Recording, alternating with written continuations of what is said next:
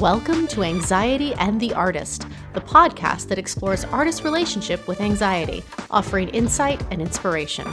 I'm your host, Allison Sheff.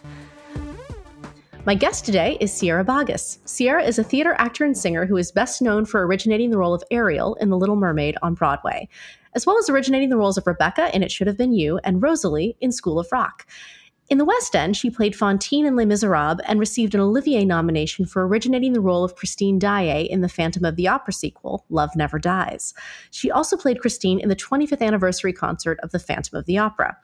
In addition to her performing, Sierra is the creator of Light Lessons, an inspirational series that helps you focus your energy when you're feeling a little lost. Sierra, welcome to the show. Thank you so much. So, tell us a little bit about your background as a performer and your relationship with anxiety. So I grew up in Denver, Colorado. I had no idea what Broadway was, no clue. I just knew that I really liked being in front of people and that I'm an extrovert, and I always have been. I'm the middle of two sisters, and they're both musicians. And so they like to be behind the scenes. They're more introverted, which is just hilarious. And also we're like the closest of close. Like I don't know how I would have gotten through anything without my sisters. They're just the greatest humans. They're way better and way cooler than I am. And so I grew up in Colorado. I went to a really cool, like inner city public high school in Denver. We had no money, but we always ended up putting on, because we had the coolest drama teacher ever named Nancy Priest. And she was there for like 30 years and then retired my senior year. And she always found a way to put on 4 shows a year. So wow. I was always doing something, and I didn't know anything about like New York and Broadway until my sophomore year of high school. And then that was my first trip to New York, was with my drama class, and we saw our first shows and all this stuff. And I honestly didn't even have that feeling when I saw my first Broadway show. Like I hear a lot of people talk about when I'm teaching masterclass and they can remember, and it was like, that's what changed my life. And I didn't have that, but I thought like, oh, this is really cool. But I didn't think like one day I'll be on Broadway. I never thought that. Not until I was in college. And then it was like, okay, I'm majoring in musical theater, and this is, I get it now. I get what I'm aspiring to do. But what I loved was just the community feel of getting to do shows. So that's what I was responding to, which is what I realized. And that's also what I'm getting to, of what ties in, I think, with the anxiety, is that was my whole experience was of being an actor, was how fun it is to create new families with this cast and to create this world on stage, and just that type of feeling. So when I made my Broadway debut in The Little Mermaid, and then I started feeling about halfway through that run. I was there for a year and a half, I think. And about halfway through is when I started feeling very anxious. And I remember having a panic attack on stage, and nobody knew, but it feels like everybody knows, of course. And it suddenly was, you're unsafe. Like the dialogue in my head was, it's unsafe, it's unsafe, it's unsafe. And why that panicked me so much is because of everything that I just said, which is it was always just a joy to be on stage doing a show, no matter where it was. I never struggled with, I was always confused when people were saying that they had a lot of nerves. I didn't understand that. I then was like, oh, this is what people have been talking about. And it was scary. It was really scary because I thought something was wrong with me. Right. And it's later when I realized that was like, oh, it's because there were so many things out of my control. And there was things that, and it was just an accruance of so many things.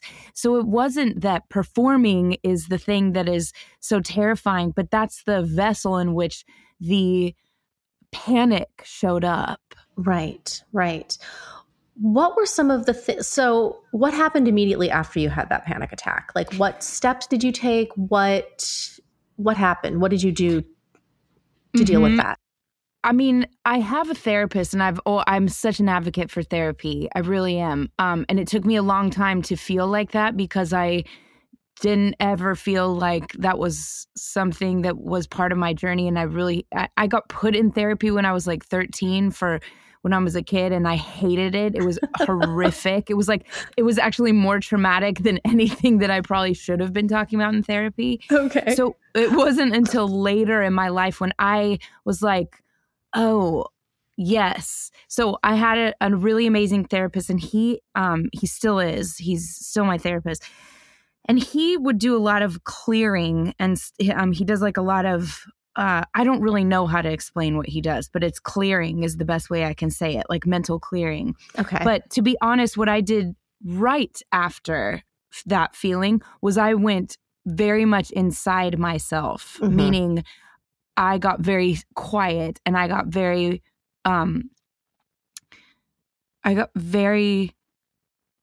took it on as something that I am. And so I didn't do anything. I didn't know that I should do anything. I didn't know to say to anybody, and nobody was talking about this kind of stuff. Yep. And so, and to be honest, it wasn't until I was doing, after Mermaid, I went to London, and I remember I just basically tried to do a lot of self-talk to get myself okay. But it wasn't until I came back and did my second show on Broadway with the amazing Tyne Daly. And I remember talking to her a little bit about like feeling nervous about being on stage and stuff. And she said that she had talked to somebody a while, like years ago, and something that they had said stuck with her, which is, it's okay to be nervous. It's great to be nervous, but don't be nervous about being nervous. Right, which is very difficult. Yes, but I was like, that changed my whole thing, where I was like, oh, I get it. I am actually, what I'm contributing to is, it's okay to be nervous. It's okay to be terrified, but don't be terrified about being terrified, because what that does is it tells you, you're almost telling yourself that something is wrong with you, that you should be terrified of your fear. And it's like, no, the best thing to do is be like, oh, what up, fear? Like, yeah, what up, nerves? Like, here you are, and let's figure this out. Let's show up together, because you're gonna be here. And that's what takes the specialty off of ourselves, of thinking I'm the only one going through this, because that's what the self-talk is. Right. Why is everybody else get it but me? Why is nobody else nervous? Why is everyone so calm? And nobody is. Right. Nobody is. If you are, you're kind of a sociopath. Like, you don't have feeling. Right. It's part of what makes you human. Absolutely. And once I got that, I was like, great. It really is that quick of a mental shift. And so now when I teach, I talk about this a lot, because I want to offer for everybody who thinks there's something wrong with them, that there isn't. And I want to take the specialty off, because then we start identifying and wearing this badge of, I have anxiety. Right. It's this badge you wear. And I see that a lot, and I hear it a lot. And it's like, take that off, because we all, or put it on everyone, because we all have it. And I mean that in the best way. That's like, here's your support system. Your support system is everyone. Right. You know what I mean? Right. What are some of the stories you were telling yourself, or what were some of the events that made you feel like you weren't enough? Well, the mental chatter in my head was, this is too much, it's too much, it's too much. I remember that just being the loop that's like, it's too much. And I'm not sure what the it was. Okay. And what was too much? Was it just the pressure of starring in a Broadway show at such a young age? Like, no, because that doesn't hit you till later. It's like you're in it and it's like, oh, Jesus. Like I look back now and I'm like, holy crap, like that's a lot. It was all of it. There's so much that comes with starring in a Broadway show, and especially something where you are the title of it. There is a pressure that I didn't know because, and I think it's good that I didn't know because then you survive it. But you have to say yes, especially when you're the title of the show. You have to say yes to all the press, basically, because you have to also sell the show. This is stuff that I didn't know until I'm in it because we're not trained. Like I have a degree in musical theater. We aren't trained to know the other part of it, the business side that's like here, because you don't need to be. You're going to go through it. And honestly, I think if we were trained, that's like, here's what's going to happen if these X, Y, and Z happens to you, most people aren't going to do it. Because it's like, that's too much for any one person.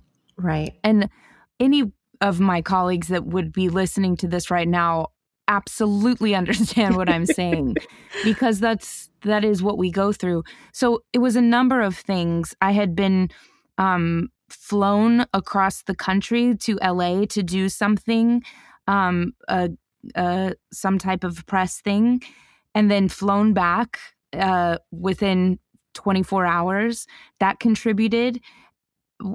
There's just so many things that contributed because there's just a lot going on. And you're just sort of in this whirlwind and you don't have a second for self-care. So, those are the things that are talking to you and that are contributing, I think. Okay. With everything currently happening in our world and in our industry, artists are being sent the message that what we do doesn't matter or isn't relevant. And we're in a place where we feel like we have to prove ourselves and our worth. What are your thoughts on that? So many thoughts. The first thing I want to start with, I would actually want to start with something positive. Okay. Which is during this time, I've been teaching a lot of masterclass. And for the record, I love teaching masterclass. This is not like, oh God, I got to figure out some way to make money. This is like, great, I've got to make money and I love doing this. Right.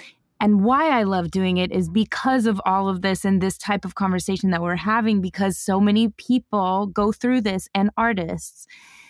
But what I want to say in terms of why I'm saying that about teaching during this pandemic and that people saying artists aren't relevant, I beg to differ on so many levels because these students, these kids, these people, and I'm saying kids and some people are in their 20s, that have just graduated.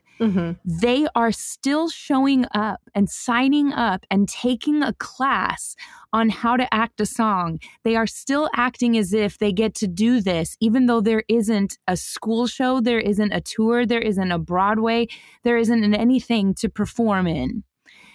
That is so worth noting. That is so worthy. That is so much that speaks to what the artist's spirit is, that you can tell us, government, that we don't matter, and we can be literally not making any money and we are still going to figure out a way to do what we do, which tells me we are essential. Yep. These kids, these students, these people that are like, I can't think of anybody more devastated unless you're dealing with the actual virus. Those are the people that are truly the most devastated. But these students that are in their senior years or junior years, like that have all this and have had all this to look forward to, and now it's taken. And especially as theater kids, my heart just goes out to them so much. But they are showing up. So we are essential. And so I can sit here and preach to the people that don't understand, that aren't an artist or in our industry or something. But for the artists that are listening, there is no amount of someone telling you that you can't do this that's going to make you not do this, Right. So So I would just say, keep going. Don't worry about it. We're going to figure it out. We are extremely adaptable. And that is also, I will say, that is like almost 90% of our job. We have to adapt. Even in an audition, we have to adapt. So this is only going to make us stronger for the new generation of artists that is going to come out of this, because they're going to be the coolest generation ever. They're going to be fearless, I think. Mm-hmm. It's like, I really do. I think that we're due for a wave of just like complete bravery and awesomeness. So, and then for those that are still wondering if we're essential, and people saying that we're not worthy or don't matter, who are you to say that? First of all, is always my answer. It's like, who are you to say who's worthy and who's not? But also, now this is getting cliche, but it's the truth. You try getting through this pandemic without any of the artistry that you've all gone to. And that includes your TV shows, the actors that are on those shows, movies. Also, any of the, all of a sudden people are like, maybe I should start drawing again, maybe painting, it's like, it's amazing how the creativity grows out of such dire times. Mm-hmm. And so, yes, to survive, we might have had to do some type of job that seemingly isn't creative. But at the heart of all of our souls, our creativity is just dying to come out. So, yeah, it's all worthy. It's all worthy. Agreed. Based on your own experiences, what advice do you have to artists struggling with anxiety right now? Again, I want to take the specialty off. Mm-hmm. That just hear this, that you're not alone. It's very easy to be isolated or feel isolated during this time. You aren't alone. You might, on paper, I live alone, but I don't feel isolated. Mm-hmm. And I choose to reach out. I encourage people to reach out. I also encourage people to, if you are struggling too, reach out to others to ask how they're doing. Just checking in sometimes with others and getting out of the loop in your head, which is something is wrong with me and I'm so freaked out and anxious. Just check in. There is, we're not on this planet alone. And that's a Brené Brown situation. I love me some Brené Brown. So I will shout out straight out to a Brené Brown, which is that we're hardwired for human connection. I love when she says that. And that is the truest thing. So I don't care if you're an introvert or an extrovert. That isn't the point. The point is that we are on this planet with other humans and we are having these human experiences, so we can reach out. And you are allowed to reach out at any time. I don't know. There is no time that I am like, oh, yeah, I'm a little busy. If someone's like, I'm freaking out right now, which I'll get a text from a friend that's like, I'm freaking out. I need to talk to you. Mm-hmm. The answer is drop everything. And what do you need? I'm here. And That's just the answer. So I just say that because I want to encourage people to be sure that you're reaching out. And it doesn't mean that you need to have a whole 20,000 friends. It's like, I'm talking about on one hand, there are the people that you reach out to that understand. So Take the specialty off, reach out. You're not in this alone. Those types of things. Great. Tell us about Light Lessons. Yes, I will tell you about Light Lessons. So I created Light Lessons, maybe 2 or 3 years ago.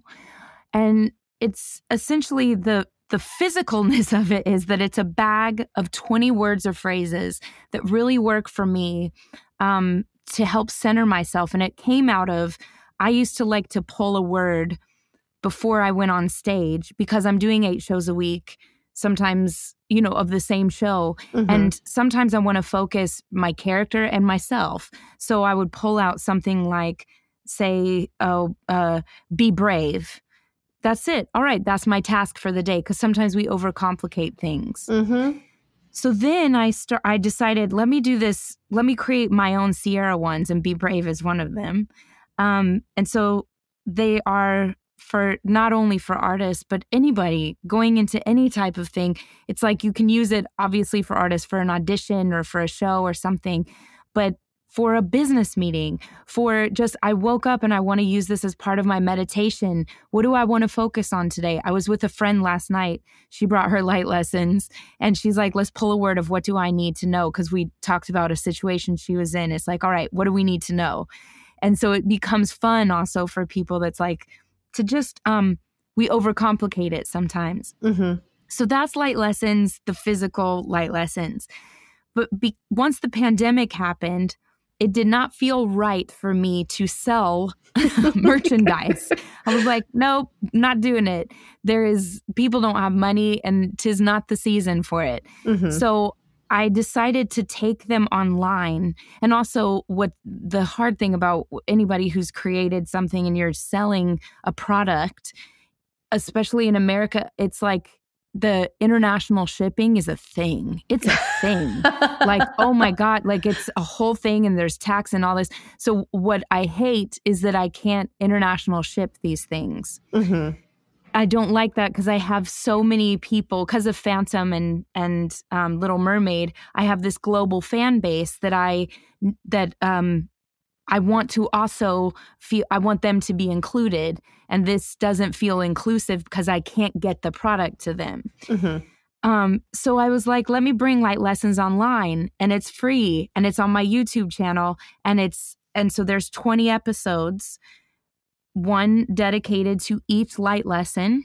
Okay. And it's just some of the episodes are me speaking about one. So there's one, Fully Present. I think for Fully Present, but there's one called With Wisdom. And I go and I sit outside in Central Park and I talk about what with wisdom means. And I sit outside because that's another thing that helps with anxiety. Get into nature. Mm-hmm. You sit on that ground, let the mother hold you. That's Iyanla Vanzant. She says that. Let the mother of all mothers hold you, which is the earth. You know, that cleanses. And then there's other episodes where I bring on amazing humans in my life that have something to say about the light lesson. So I did an episode with my friend Joe Milson that people know from London. He's an incredible actor. And he's the one who gave me the light lesson, Be Brave. He's the one who said that to me, so it became a light lesson. Or my friend Titus Burgess. All of these different things, these people I bring on and we have these discussions for about half an hour, and it's free content so that people from all over the world can think like, oh, I want to learn about responsibility today. And they click on light lessons, responsibility, and it's me and the amazing Daniel Watts, and we're sitting there talking about responsibility. So yeah, it's just a way that people can make their inside voice less complicated. You know what I mean? Yeah, absolutely. Absolutely. Yeah.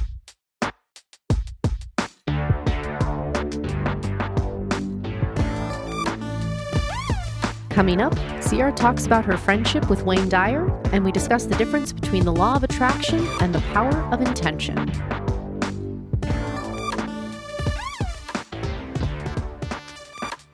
So you're into self-awareness. Mm-hmm. And before Wayne Dyer passed, I know you had sort of developed a relationship with him. Mm-hmm. And so I wanted to talk a little bit about that and sort of your journey into discovering self-awareness.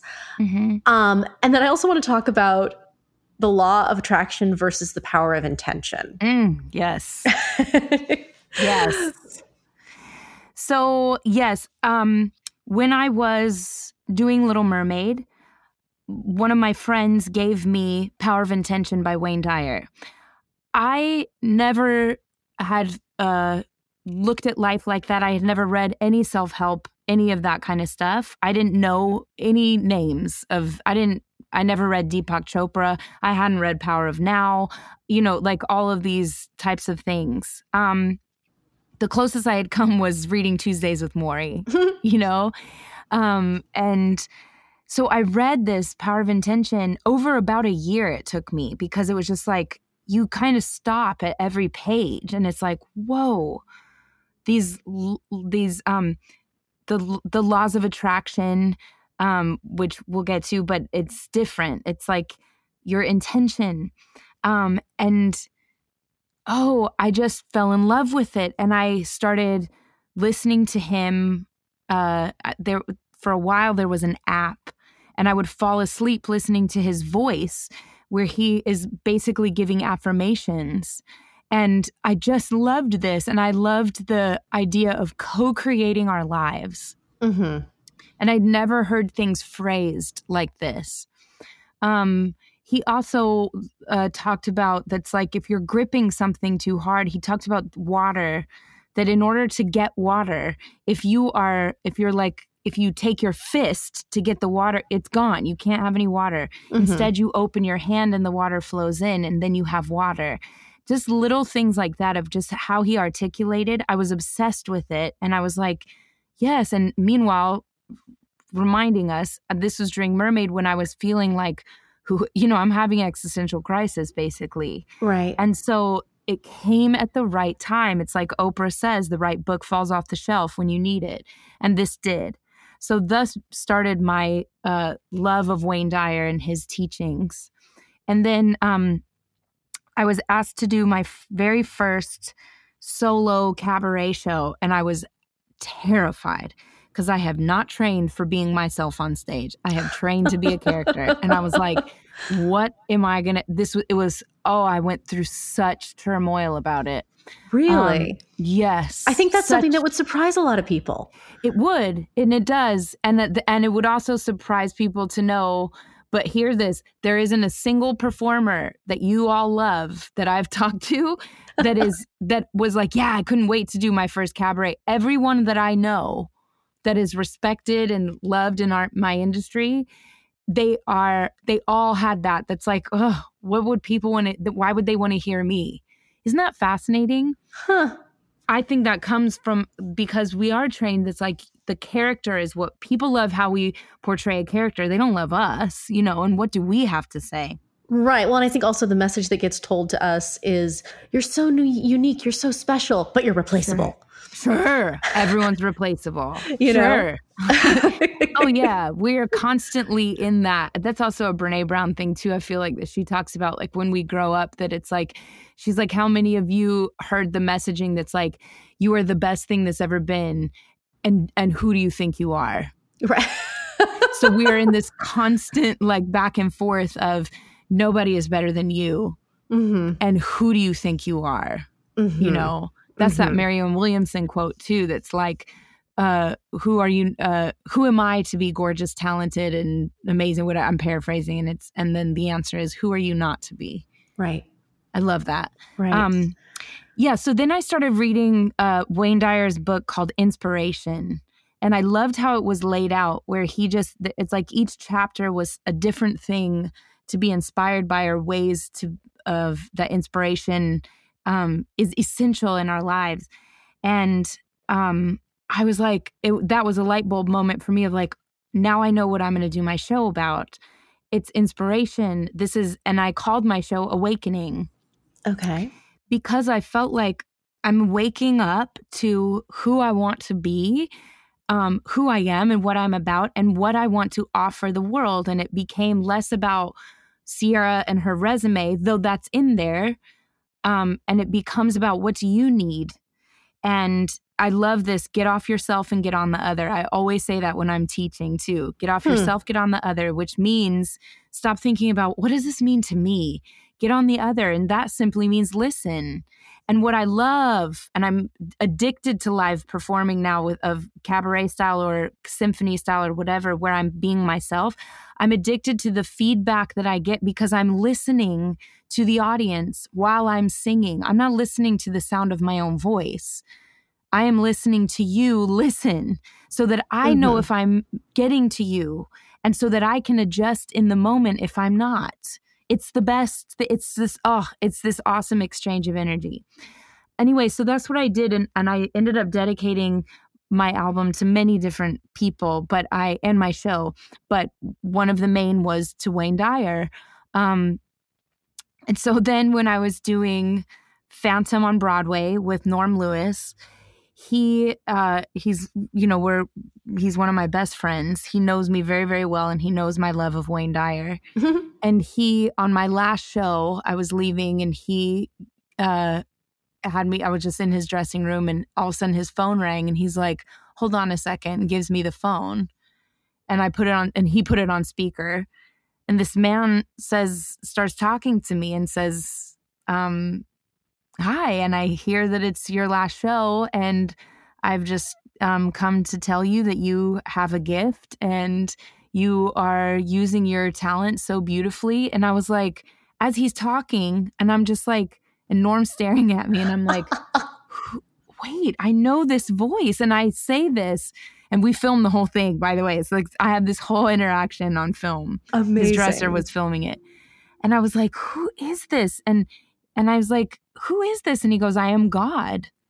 And I was like, yes. And it was like, because his point is like, we're all God, we all have God inside of us. And I was like, he goes, who did you dedicate your album to? And to be honest, my first reaction was my granddad and my grandmother, and they're dead. So I was like, oh God. And then I was like, oh my God. And he goes, yes, I am. And I was like, oh my God. And he was like, it's Wayne. And I was like, I know. And I said, and this is like so creepy. I was like, I used to listen to your voice to fall asleep. But it was like the most amazing exchange. And that's how we met. And he said, I'm inviting you and Norm as my guests. He was about to do one of his I Can Do It conferences here in New York. And I knew about it because I had went to get tickets online, and of course they're sold out. And he was like, yeah, you're my guest. And I was like, I know this is happening in a week or whatever. I was so excited. And that's when I met him and came backstage. And the thing is, he had seen my work. So it was like this really cool exchange also of just like, when I met him, I was like, Wayne, and he's like, Sierra. And we had our arms just outstretched and we just hugged. And it was like meeting you're like a soul that it's like a twin soul. And it was like, oh, I've been waiting to meet you. We've been waiting to find each other in this life or something. It was very powerful. And then I got to spend about 4 hours with him the next day and have lunch and chat. And it was really awesome. And then he gave me a few of his books, and we would have phone calls over the next few months, and just it was very inspirational and wonderful. And then, unfortunately, is he passed not that long after meeting him. Like, wow. I think only about like 6 months. And it was strange the day that he passed, because I was out to dinner with someone. And I was fine. And I'm generally a very joyous person. And I suddenly, like, all of a sudden, my mood changed. All of a sudden, I wasn't okay. And I just felt so sad. And I didn't know why. And I went back to my house that night, and I just opened up my Twitter feed. And I saw Wayne had just passed. And I was like, oh my God. And that has happened to me once before, and that was when my granddad died, and that was a whole other thing that was even more powerful than that. But this was, I felt him leave the earth. And it's also the feeling of, I got to step up now. You and I had a conversation the other day about the law of attraction. Yes. And the difference between the law of attraction and the power of intention. And I'd love for you to just share some of your thoughts on that. Yes, this is, I'm pretty sure, and I always like to credit who I hear things from, but I'm pretty sure this was a Wayne thing where he explained the difference between law of attraction and power of intention. And the law of attraction tells us, and for those that don't know, the law of attraction is the secret, is I'm going to secret this, and I'm going to, because I am wanting this, and I'm going to think about this, and I'm going to reflect on this and it will come to me and I will attract it because this is the energy that I'm putting towards it, etc. The power of intention says, so the law of attraction says, I am not this and I want this. Power of intention is, I am this and I'm asking for it to come because so I am intending, I already am this. You can't intend what you aren't. Mm-hmm. So it's just, to me, and this is in my Sierra words, it's like, it's a remembering. I do believe that we all came onto this planet as these divine beings. I do, and that is a Wayne thing. We're spiritual beings having a human experience as opposed to human beings having a spiritual experience. And so we're having these human experiences and we've forgotten that we are whole. We are forgotten that we are enough. That's what I always talk about when I talk about you are enough. That's like, you would never tell a brand new kitten or a brand new baby or a plant that's just poking out of the dirt that it's like, oh, that's not enough. Right. We are, in fact, we're the opposite. We're fascinated and we are so much. You are so enough. But so why do we do that to ourselves? Why do we tell ourselves that we aren't, or that I got to attract this because I don't have it? But you are it. We live we are inherently abundant with being enough or having that thing that we want. And I think also power of intention is more than I want that bike. You know, and so I'm going to attract that bike to me. Right. I'll secret the bike to me. Right. It's like, it's more than that. It's the higher It's not materialistic. 100%. Yeah. Yes. So maybe to paraphrase, law of attraction sort of comes from a place of you are not enough, whereas the power of intention says you are enough, and how can you attract more, or not attract, but how can you use what like you are to be a better force for good in the world? Yes, absolutely. Yes. And not that the law of attraction isn't trying to say that. I just think that it's getting a little lost in the, it's more commercial. Mm-hmm. It's an easier sell. It's funny that it's an easier sell because power of intention is like, no, you already are it. But it's an easier to sell to people that are struggling and that are like, I don't have anything. Mm-hmm. It's an easier sell than to get you to really know that you already are. You already are abundant. You already are worthy. You do have. The intention is, and there's, God, I wish I could remember. There's, Wayne Dyer calls it the 7 faces of intention. And because I don't want to paraphrase, and I can't remember all of them right now, I want to encourage people to look that up for themselves. Great. So look up the 7 faces of intention and just see how it resonates with you. And I would be remiss. You have a phrase, a mantra, shall we say, that you are known for. And I would love for you to just briefly share the story of where that came from, and then, of course, share it with all of us. Yes. So the phrase is, you are enough. You are so enough. It's unbelievable how enough you are. The idea of that is that how you came onto this planet, who you are, is enough. Inherently, it's enough.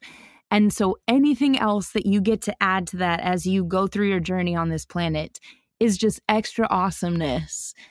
But start from the place of knowing that you're enough and see what happens. I think we fast forward past the I'm not enough. And we fast forward all the nutrients that's in the knowing we're enough. And that I think that creates a lot of anxiety.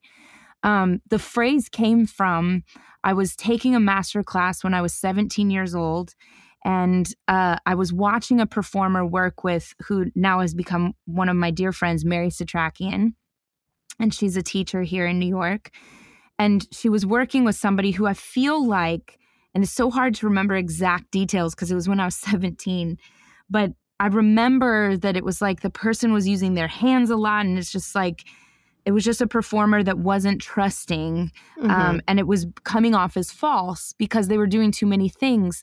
And she actually said, the phrase she said was, stop, don't do that. You're enough. You're enough. You're so enough. It's incredible how enough you are.